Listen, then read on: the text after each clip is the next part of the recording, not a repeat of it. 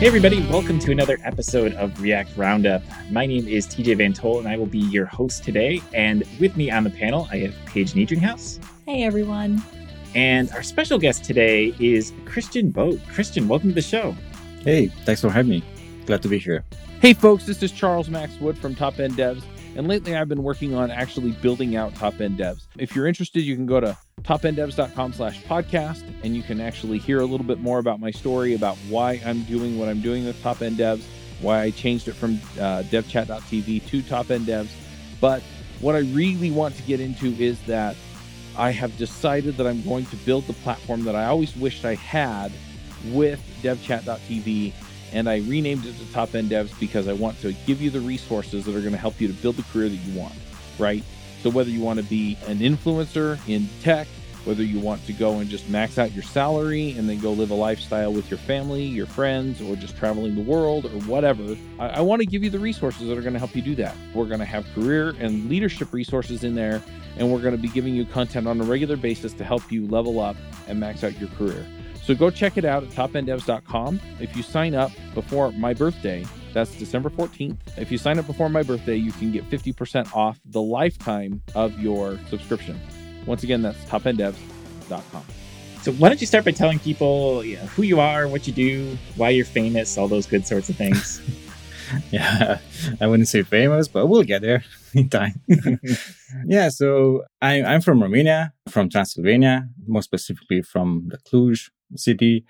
I started working with Flash. Flash was my introduction to programming. I think I was amazed that you can actually draw, and then with code, you can just be lazy about it and duplicate your work and then connect them. And I tried to build a game. I think that was like my first programming memory because I didn't have any games. And I was like, well, Flash, that's the way to build games, which is kind of interesting because it led me to a path to become a Flash game developer. Worked on a couple of games there. But then in 2010, I had to pivot towards JavaScript because, Flash kind of died at that point. And since then, I've been working on all sorts of projects, from custom devices that were hooked on e-bikes. They were running JavaScript. That was a scary project. And then, enterprise level stacks with, serverless, all the hypes, microservices, everything. And then more recently, I got more into consulting and contracting, and also open source. So for the last 4 or 5 years or so, I focused more on open source, which I started contributing to Preact initially. And I'm also part of the core team at Preact. And then I created Goober. Wow. Okay. So, man, there's a lot we can get into. I know we want to talk a lot about your open source work, but first, I think I need the story about how you have JavaScript running on an e-bike. Can you give like a little more detail on that? Because I feel like I can't leave that hanging. I need a little more detail. It was such an awesome experience. And throughout the years, whenever I reflected on projects that I worked, that was like my highlight up until a few years ago, because it was so awesome. Like I was working on a chart for example, drawing a chart on a canvas with data from the driver, from the engine.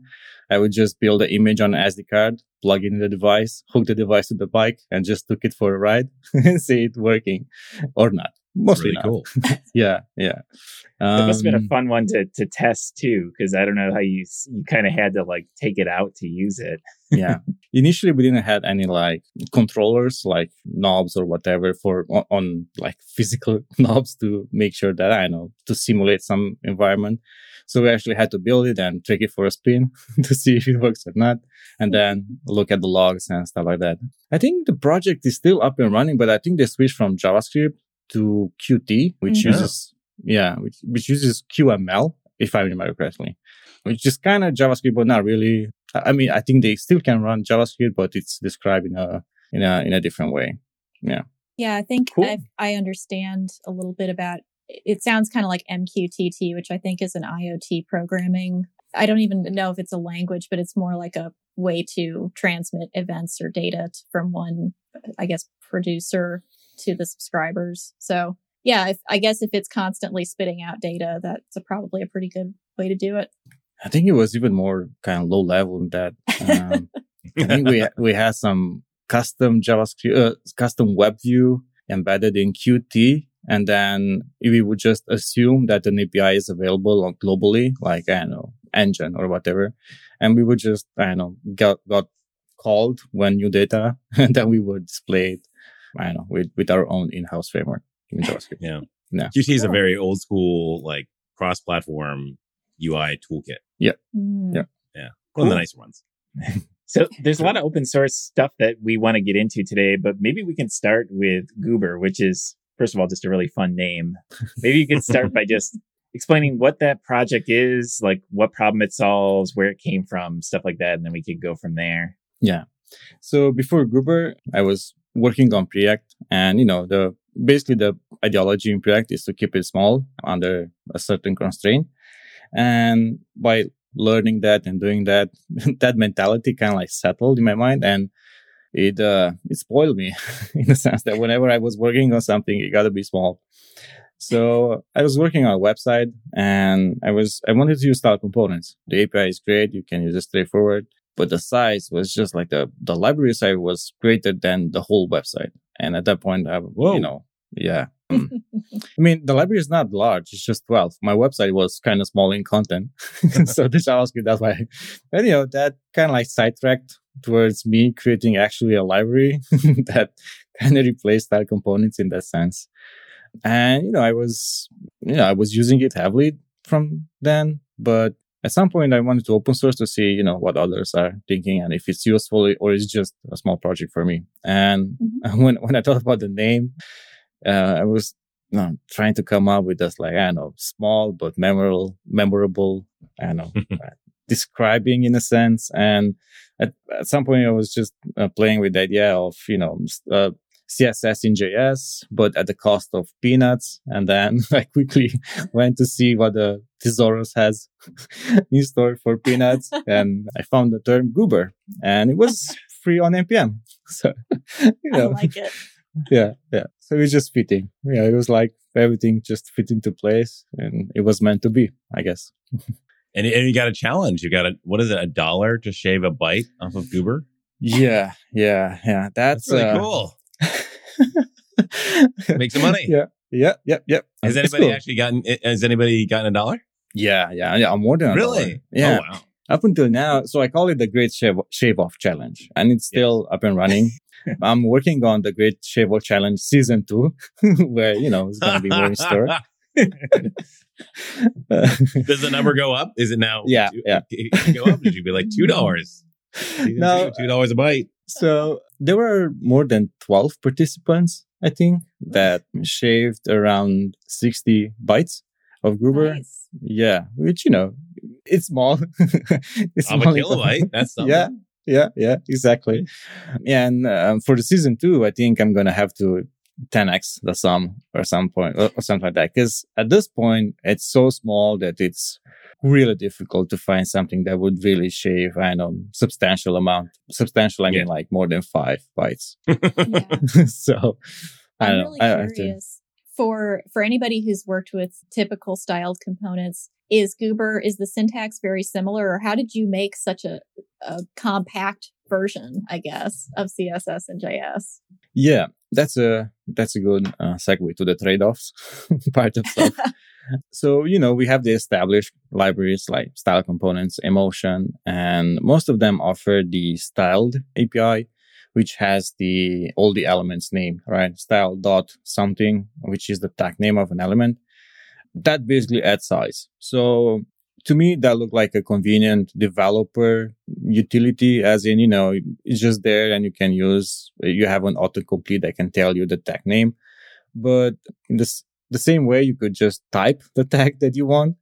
And also styled API supports passing it, not just the tag name, but also a reference to another component. So, to me, it was like, well, let's just keep it simple and always specify what kind of components you want. If it's a string, as in a name, that means you want a native HTML element. If not, it's just, you're basically extending a previously defined component. So I think a large chunk of the size of the libraries are coming from that list of elements. So just by trimming that down, I think just don't quote me on this, but kind of like maybe 4 or 5 kilobytes of JavaScript just from the list of elements. But that was like the first step. And then I went more and abstracted away, which meant getting into the regex world and me trying to find a way to parse the CSS like syntax that style components and emotion and everyone else is supporting via stylists. Because style component and emotion, I think most of them, they don't have their own parser for CSS. They use another library called Stylist, which is I think around 2 or 3K at this point, which is super small. I mean, for parsing the styles. So that was me attempting to use regex, and yeah, pretty much I was able to do it with the regex rule. Actually, 2, because one is for cleaning up the the new lines, spaces, comments, or whatever, and only the other one is for actually parsing the content into some sort. I call it AST, like an abstract syntax tree, but it's not. It's just an object with key and values, so it doesn't have any metadata or stuff like that. So one question I have: you have the challenge to make the project smaller. Are there certain, do you pursue small size, almost at all costs? Because lots of times you can make code changes that will make a project smaller, but will also make it harder to understand or harder to read, or maybe less performant. So I'm wondering how you see those trade-offs, given that size is very important to you. But I'm assuming there's some line that you wouldn't cross in terms of you have to keep this thing somewhat maintainable, right? Yeah. That's a good question. And there were lots of requests of adding, all sorts of APIs or changes to Goober. And I was open to those changes, but they were adding size. So I have this sandbox locally, which is not good, but whatever, where each change I have to see if the tree shake version of the output is under 1K. So each time someone, comes up with something that wants to introduce, I take it locally, build my own stuff, then, look at the output. And if that passes the 1K limit, then I'm going to have to say, no, sorry, this is just too large for Goober. And there were occasions where I was like, oh, I wish I could have this in Goober. So it's, at this point, I think it's just me being a bit silly about the size. Pun intended. I get it though, because that's sort of your unique way of standing out, right? Because you're not trying to be feature complete or anything. Because if you wanted something more that had more features or offered more stuff, there are libraries for that. So I think it kind of makes sense, because it's sort of preserving the reason for this library to exist and that people would want to use it. So yeah, this kind of also open up a new set of users for Goober, which I don't think usually you see it. So if you want to build a website with style components, you choose just style components, emotion, or whatever, or Goober, right? And you build your website. But at the same time, there are library authors that, they want to have some sort of style component like library inside their own library, or just using it to be able to, describe the components or style their, third-party components or the user-defined components. And it's kind of weird to add a 12 kilobytes third party or dependency to your own library. So I've seen folks using Goober just for that. For example, I'm gonna call out React hot toast.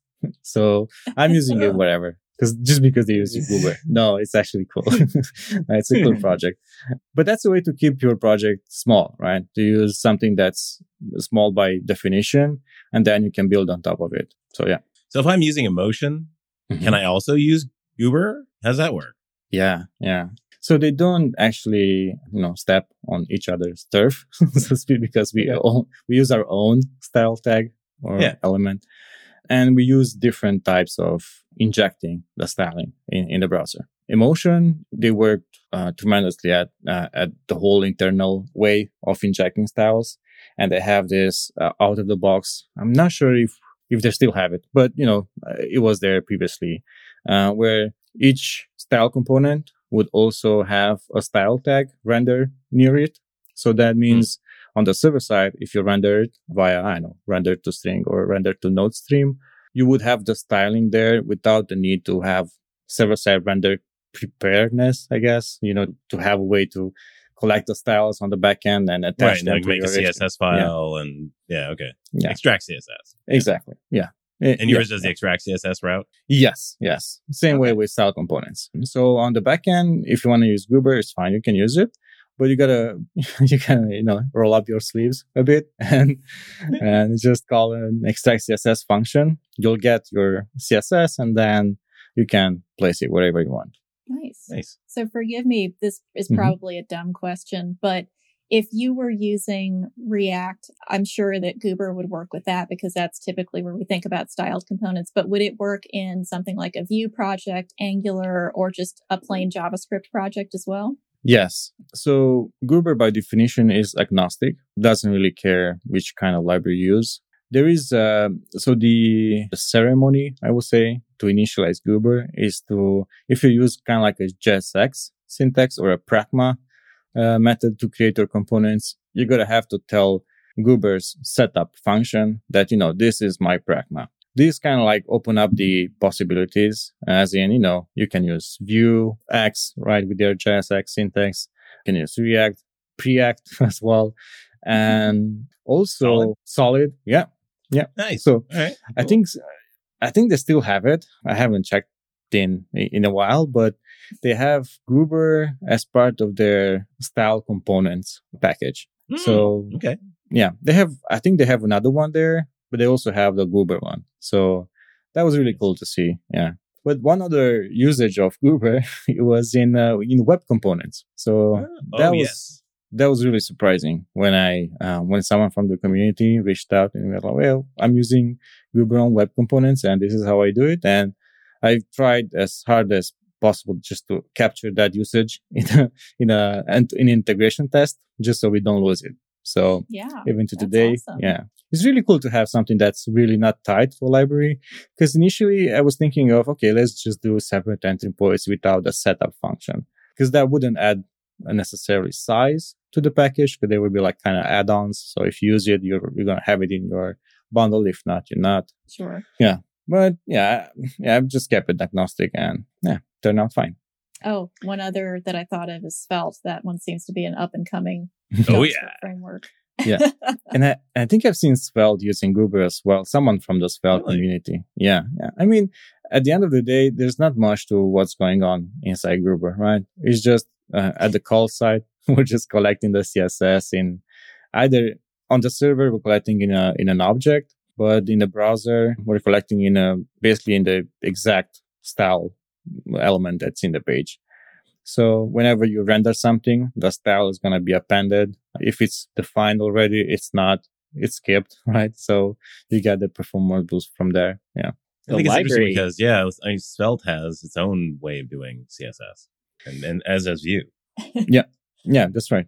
I'll have to look into it, but there's all sorts of usages. Yeah, very cool. Mm-hmm. Yeah, it is funny, like put something out there and just see the random ways that it gets used. The library use case, like other libraries using Goober, is especially interesting to me because I can totally see it, because most of the time for average websites, like when people ask about size, normally it's like a kilobyte here, kilobyte there. It's not going to matter too much for your application. But for like a distributable library, those are the people that create those are very cognizant on size. Like you said, like you don't want to take on a 12K dependency, but for like a UI component, you might want some CSS and JS because it would help improve the logic of what you're doing. So I'm just sort of talking through it in my head because I think it's kind of fascinating, and the library fits that niche so well. It's really interesting. Yeah.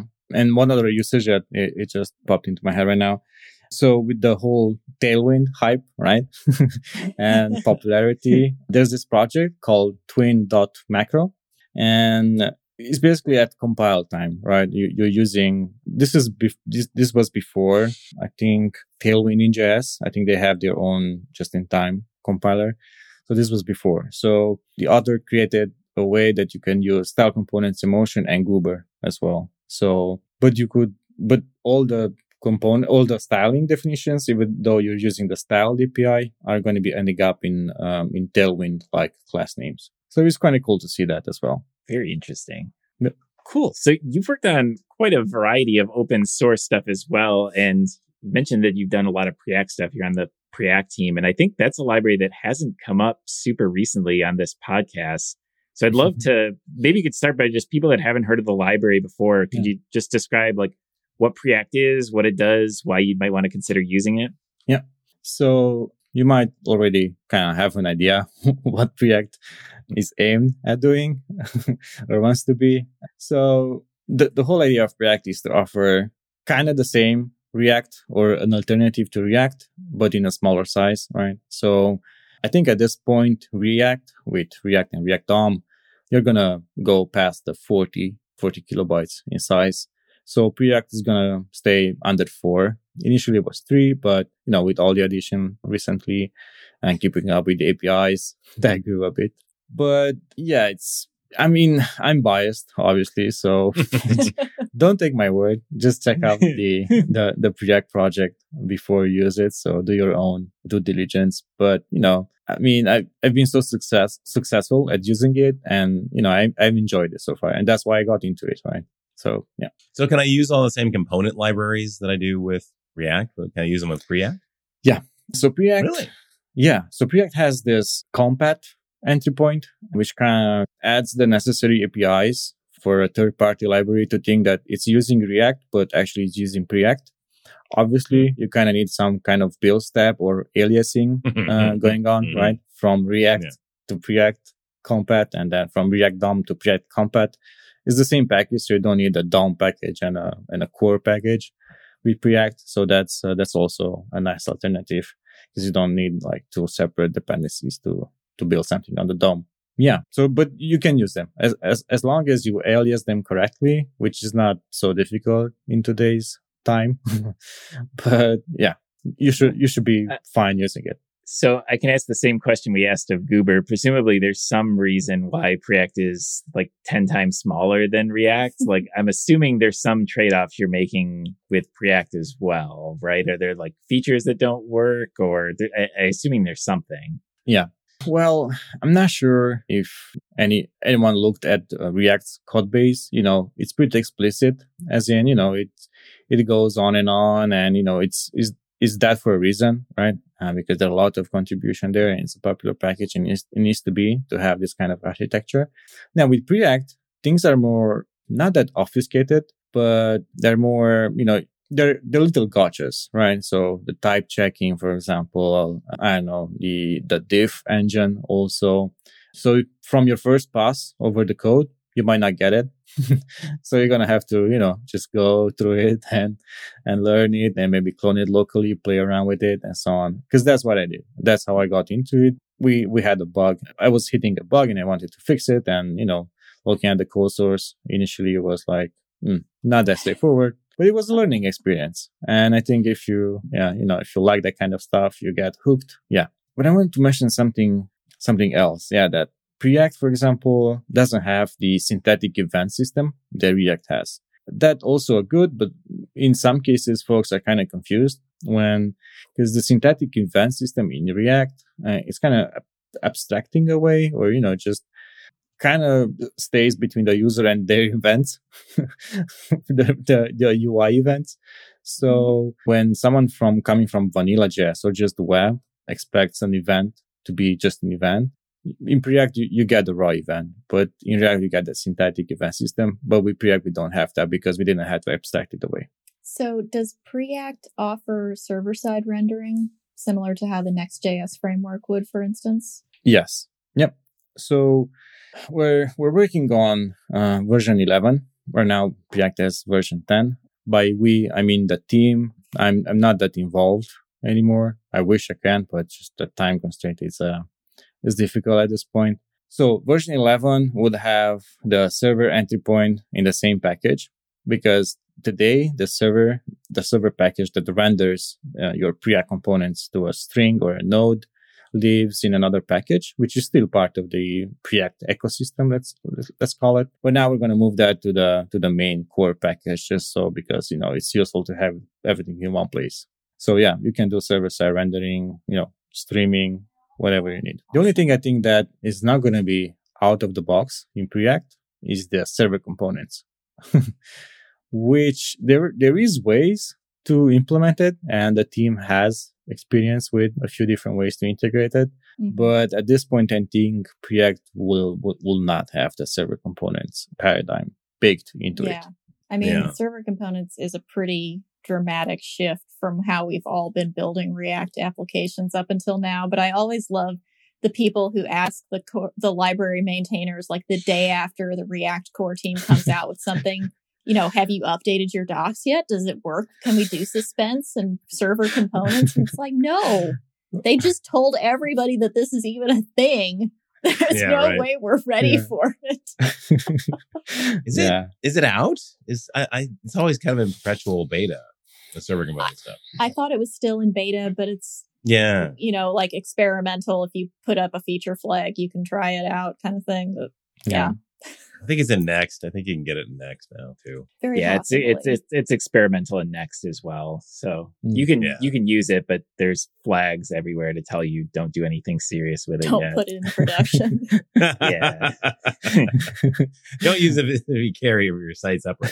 Right. Hey folks, I'm here with JD from Raygun. JD, I mean, it seems like a lot of things these days are kind of pushing us more toward productivity, right? We install VS Code extensions, we do CI/CD, we kind of get this stuff off our plate, automate as much as we can, and move quickly. And one of the tools that I tell people to get is something like Raygun. Do you want to just explain real quick how Raygun can help with the productivity? Yeah, absolutely. I mean, it's several-fold. I like to think of Raygun as almost being like a full-time engineer on your team that's keeping an eye on things and is able to report the important faults or performance bottlenecks so that you aren't guessing. And so that's one element. But then to that point where we store is all of the data we possibly can on the context of the error or performance issue, so that we integrate with source control systems. You can jump into our APM and get method-level timing details with the source code right beside it. So if you're looking at it going, why is this page so slow? You can usually just eyeball the code right there and then. So speeding everything up, which I think is really important with, our industry is under so much pressure right now. We've got to try and get people being more efficient because we're not going to have a whole lot more people suddenly. Right, absolutely. And I love that idea. I've done plenty of optimizations myself, right? And having an APM tool that will actually say, this is the slow code, right? So instead of me trying to guess or look at it and go, oh, do I have an N+1 query here? Yeah, it just tells me where the problem is. And that's really powerful in something like Raygun or... Yeah, absolutely. I'm a huge fan of Iron Man. And, the idea is that I would love a virtual Jarvis that's just going, hey, there's this thing. Do you want me to go fix this? Do you want me to solve that? It's like, that's what we need to get to. Yep, absolutely. Well, if you want the next best thing, go to raygun.com. It's not Jarvis, but it will tell you where the problem is so you can go fix it. You can get a free trial right now if you want. It's raygun.com. Yeah. So Cristian, one thing I'm always curious about with open source projects like this, like who is Preact? Like I really know nothing about the project. Like who maintains it? I'm curious like how you got involved with it. Like is there any relationship with the actual like the core React team? Like I'm very curious about just the logistics of how the project runs itself. Yeah, thank you for the question. Maybe I didn't do enough description of the project. So Preact was started by Jason Miller. Jason is a developer advocate at Google. So I think when React came out, he was just trying out to learn React, and he ended up building his own library basically to write the same thing, but smaller in size. So basically that's how he started. Now, the team, we don't really have a direct connection with the main React team at Meta, but we do have through network and connections, we do talk to each other from time to time, and we kind of like, ask for, implementations, weirdness that we're, either encountering or maybe they're not doing it in a way that we were thinking about doing it. For example, the hooks package, React is doing in a way, we're doing it another way, obviously more smaller, but, in a different implementation detail, basically. So yeah, there's no direct connection, but, we do from time to time, get the conversation going. Is it keeping up with the stuff like concurrent mode? Is that in there? No. So concurrent mode, that's something that I think let me remember. But I think we didn't include it because it didn't make sense. Because it's sort of an architectural enhancement to React. Yeah. Concurrent mode was really useful when you had like a syntactic event system and you have to queue them and then you have to like, dispatch them and things like that. And you have to do it in a frame. With React, it's more low level, closer to the metal. I would say, I think for a long time, we had that motto, closer to the metal. Yeah. So concurrent mode is not part of React because even the end user or the authors who are writing in React, they usually are not aware of concurrent mode. They're just, it might be there or might not be there. So their direct connection with concurrent mode, it's not that obvious that we have to do it. And also we want to follow React's API surface as close as we can. But if something doesn't make sense for React or for the web in its entirety, then we should just take a pause and look deeper into it. Yeah. For example, suspense is in Preact because it's useful. Oh, yeah, that makes sense. Yeah. So let me back up a little bit. I think that you mentioned that you actually got into being part of the Preact core team by fixing a bug in their code. Is that correct? Yeah, exactly. Yeah. And so how did it kind of go from you noticed one thing and fixed it to you're now a core team member? Did you just keep digging into stuff like that as you were using Preact? Yeah, pretty much. So let me take back. I think we were having issues with the server-side rendering injection of HTML, and we discovered the bug. And I just wanted to get it fixed in version 8, and then I opened up the pull request to open in version 8. And then Jason reached out and he was like, wait, we're actually working on a new version. So do you mind fixing it there as well? So then I had to be included in all the conversations going about the new version. And then I started contributing to it more and more. And at the end of the day, it happened. And, I was included in the core team. Yeah. That's a perfect way to get into open source. Yeah. Yeah. It was quite cool. And also, we're using Slack for our main ways of, talking with the community, but there's so many useful conversations going in the Slack channel as well, because folks are not just encountering Preact or React issues, right? They have all sorts of questions like, how do I properly alias React to Preact, or does this make sense to be in Preact, or stuff like that. And you always like learning about how folks are using your library by just listening to the community. And Preact is really welcoming in that regard. The kindness and empathy that, you see there from the team members is, I never seen it before. So, yeah. Yeah, that's tough too. And that's always the thankless part of open source too, because those are the parts that, man, like you can spend endless time answering people. So, and you get, for all the nice people that come in, you have to deal with some of the crazies and the people that are very demanding. So it requires, quite a bit of patience. Yeah. Specific issues. Yeah. Indeed. Yeah. You wish they would read the fine manual first. So speaking of which though, let's take Goober as an example. If I'm thinking about making my own open source library, what kind of time commitment do you have on just kind of the daily maintenance of Goober? Like how much of it is an hour a day, hour a week now that it's going, like for fielding questions and bug reports and PRs and all that? Yeah, I'm usually a notification freak.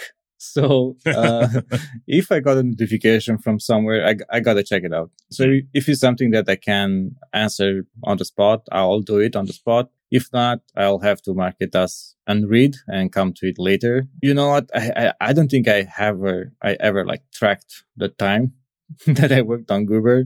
It was just if it happens and I'm at the computer, I'll check it out and I'll do it. So that's a good exercise that I should do that just to see if at the end of the month does it make sense or not. Obviously financially it does not, but yeah, it could pay off. You never know. But I guess the question might also be, how long did it take you to start building Goober before you had something that you felt like this is a pretty good product that other people might want to use in their own applications? Do you remember? I think it was beginning of 2019 when I did Goober or released Goober in February or something like that. And I was working on this website, and then I worked on another website, and I remember that I had that snippet because it was just a GitHub gist in the beginning. And at that point, I realized, okay, I should make a library out of this, because for me, I'll have to reuse it over and over again.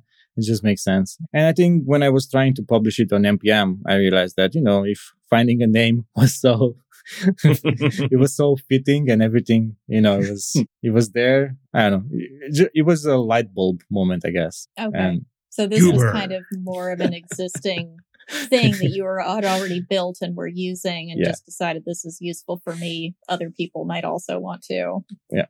But it happened really fast. I think January 2019, and then by the middle of February, I already have it published. So yeah. Nice. Yeah. But I think the initial version was under 800 bytes. So I think that was like the tweet or the catchphrase. Yeah. Yes, but now it's gotten so big. Oh, yeah. Yeah, exactly. So actually, on that note, I'm curious, since like building small libraries is it seems to be your thing, building or working on them, do you have any tips along those lines? Like, are there any tricks that you find you consistently apply, or like that this is like a quick win to reduce file size? Because this might not be applicable for your average developer building your average app, but for library developers, this is very important because you commonly want your things to be as small as possible. So for other like library developers out there that might be listening, like what are some things that some techniques you apply or tricks you might have to get the sizes down? That's a good question. And yeah, I think you're right. We should differentiate between library authors and then authors of websites, because shaving the size of a website, is something that is different, in terms of like choosing your libraries, offloading the JavaScript as much as possible from your initial load and stuff like that. Now, for library authors, it's just more about coding style, right? How you write your code and so on. Now, for me, what worked for Goober, I'm not sure if if this is true for other libraries, is trying to ignore as much as possible ESLint from underlying the weirdness, like using just double equal in place of triple equal and stuff like that, and then just using null as a way of checking for falsy values and passing that along. Also, instead of having a string constant, you might use a number or a hex value, for that matter. And it's also useful. So I have this, I'll get the link later. So it's kind of like a gzip thermal viewer. So basically you have your document or your value, which is a string, and the gzip thermal viewer, it's showing you which character is used more. Because I think with gzip, if you use it 3 times or more, it gets compressed better. Right. Yeah. So I think that was like my main debugger for size difference, is like the flag's name, the properties, then all this minification stuff that was happening. I was looking at the output and then putting in there, and then figure out, okay, I need a new flag. Which name should I, or which character should I pick out of this like red and bluish grid? Oh man, that's fascinating. It is. Back when I kind of worked on jQuery, the jQuery project would do this to a certain extent as well. But I didn't know there were tools for helping do this, but they would compare the gzip output, and there were people on the team that knew the gzip algorithm quite well, because like you said, it essentially takes like common strings and like replaces them with a symbol, more or less. So if you can reuse like chunks of strings, it can actually help you significantly. But to have like a thing that's like giving you almost like a live view into helping optimize that is kind of crazy to me. That's really awesome. Yeah, it is. It was a great find. Yeah. Okay, all right. I got to geek out on this. So, do you actually use the minifier as is, or do you actually minify basically the variable names yourself, and you're just like, heck with it, I can do a better job? No. I'm using the minifier. Okay. I used to have some kind of control in place to just minify my own variables, but it was getting out of hand, and it wasn't. I couldn't You keep were track. like, I cannot possibly read this code. Yeah. Wow. Okay. But when I say like picking up the property names, it's like when you pass some arguments in form of an object, and those arguments, the properties inside the object are named. Right. At that That's point, not going to get minified. Exactly. Yeah. So you gotta be clever about it and just figure out which character I should use here, so it'll just compress better. Yeah. Oh my gosh. Yeah. I'm guessing, are you anti TypeScript for your libraries? Because I'm wondering, I have to imagine the TypeScript compiler is going to introduce some bloat into the output. I would think, at least. So I think that used to be the case for the TypeScript compiler to inject some things in there that you might not want to have in there. But I think we're not there anymore. I think that TypeScript compiler is just outputting as close to the metal as possible. But for that case, when it was the case when, you got the bloat inside your bundles from the TypeScript, I was kind of against it. But I pivoted towards TypeScript, and I'm using it daily, and it's useful. But at the same time, I'm not sure if I'm there yet, as in to rewrite Goober with TypeScript. So I think that would be like the point where I'm completely in the TypeScript world. But yeah, I don't know. Well, maybe we'll get there, but I don't have any guarantees. Yeah, because I feel like the things you're talking about like shortcuts in terms of like the things ESLint complains about, like TypeScript would also probably not be your friend there. Or maybe it would be. If you got weird variable names, at least you can get the type hinting on your the AAA1. Oh wait, that's a number. AAA2, that's the string. But okay. Well, let me just dispel the whole TypeScript bloat thing. It depends on what your target is. Yeah. If your target is like ES Next, it's not going to add anything. If your target's like ES5, of course it's going to add stuff. Everything's going to add, there was no for each. I mean, there was nothing, right? So there was no for of. It has to go and shim all that stuff. So yeah. And it's a good target. Yeah, exactly. And this applies to every bundler, right? Who compiles your JavaScript code. So it's just. Yeah, and we're talking about a pretty niche situation here. Like building a library that's whole goal is to say small is like not your average thing that you're developing to. It's pretty specialized use case. Yeah, it can't be everything to everyone. Yeah. It would be interesting to see if we could take some of those things that you've learned building out really small. Yeah, because at the end of the day, I've been seeing people rolling around 10 megabyte of JS up to the client. It's hokey, but not terrible. It's 10 megabytes. Are you kidding me? That's insane. And people, they just they don't even think about it. Right. Yeah. And so maybe there's some things you could still do this. You could, there's some things that you could do. Yeah. Not to be crazy. Yeah. But at the same time, I can understand them why they are shipping 10 megabytes. Because they want to be productive, they want to build stuff and they want to ship it. And honestly, maybe it's better to ship something that's maybe bloated and then take a step back, breathe a little, and then go in and make sure that you're not shipping 10 megabytes anymore. But then you have that problem. And maybe you don't know about the problem till you're shipping your product or your website. So yeah, I think there's silver lining there. But yeah. If you're doing a proof of concept, then 10 megabytes is fine. 100 megabytes is fine. Wait, isn't every product a proof of concept? Seems like it. Wait. Well, Cristian, this has been an awesome chat. Is there anything else that we've missed that you want to mention before we get into our picks? Anything with your open source work or anything else you want to highlight that we haven't gotten to? No, I think that's about it. Just use Goober as much as you can and take a look at React.js whenever you can. Cool. And we'll make sure to get those linked up in the show notes as well. Yeah. Hi, this is Charles Max Wood from Top End Devs. And lately I've been coaching some people on starting some podcasts and in some cases just taking their career to the next level. Whether you're beginner going to intermediate going to advanced, whether you're trying to get noticed in the community or go freelance, I've been helping these folks figure out how to get in front of people, how to build relationships, and how to build their careers and max out. and just go to the next level. So if you're interested in talking to me and having me help you go to the next level, go to topenddevs.com/coaching. I will give you a 1-hour free session where we can figure out what you're trying to do, where you're trying to go, and figure out what the next steps are. And then from there, we can figure out how to get you to the place you want to go. So once again, that's topenddevs.com/coaching. So why don't we move on to our picks? And Jack, do you want to kick us off today? Sure. So I've been geeking out on this guy on YouTube, James Hoffman. He's a coffee guy out of the UK.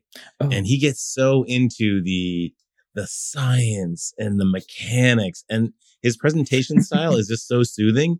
It's like kind of watching like a lo-fi kind of music, track, plus getting a little bit of knowledge about coffee. And I'm not going to do any of this. I mean, everything that he shows is like, here's $1,500 coffee grinder. Are you kidding me? No, I'm never going to buy that. It's not a thing. But, at the same time, it's just like, wow, okay, this is really cool. And I actually have tried some more espresso recently. And I got to say, everything in my neighborhood, the espresso is terrible. So I'm going back to lattes. But it's really fun to watch. Awesome. It's always fun to dream. Oh, yeah. $1,500 coffee grinder. They make the coffee. Just the grinder. Just grind it.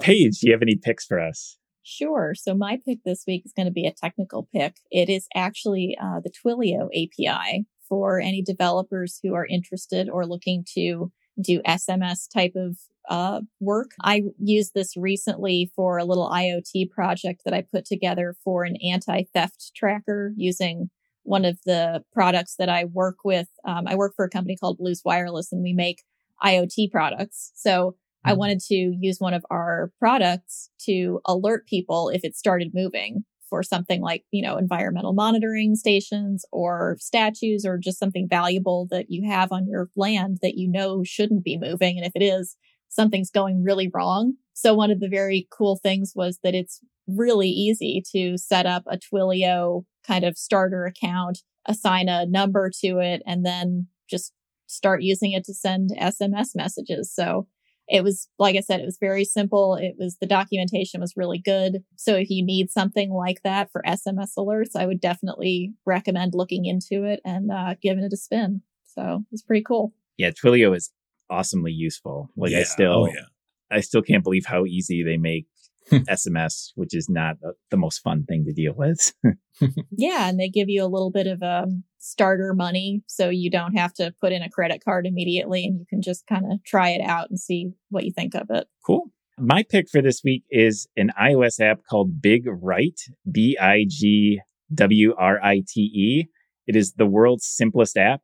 All it is it gives you an input. You type in a message, and I'm going to hold it up for my co-host here. It just shows the message in big of font that'll possibly fit on the phone and in high contrast. You'd be surprised how often that comes in handy. Anytime you need to whisper something to somebody and it's really hard you can just type it out in the app. Or what I discovered recently, anytime you're in a loud event, right? Like a sporting event, and you need to tell somebody something and you can't hear a damn thing. Well, you can just type it out on the phone and hold it up and see it.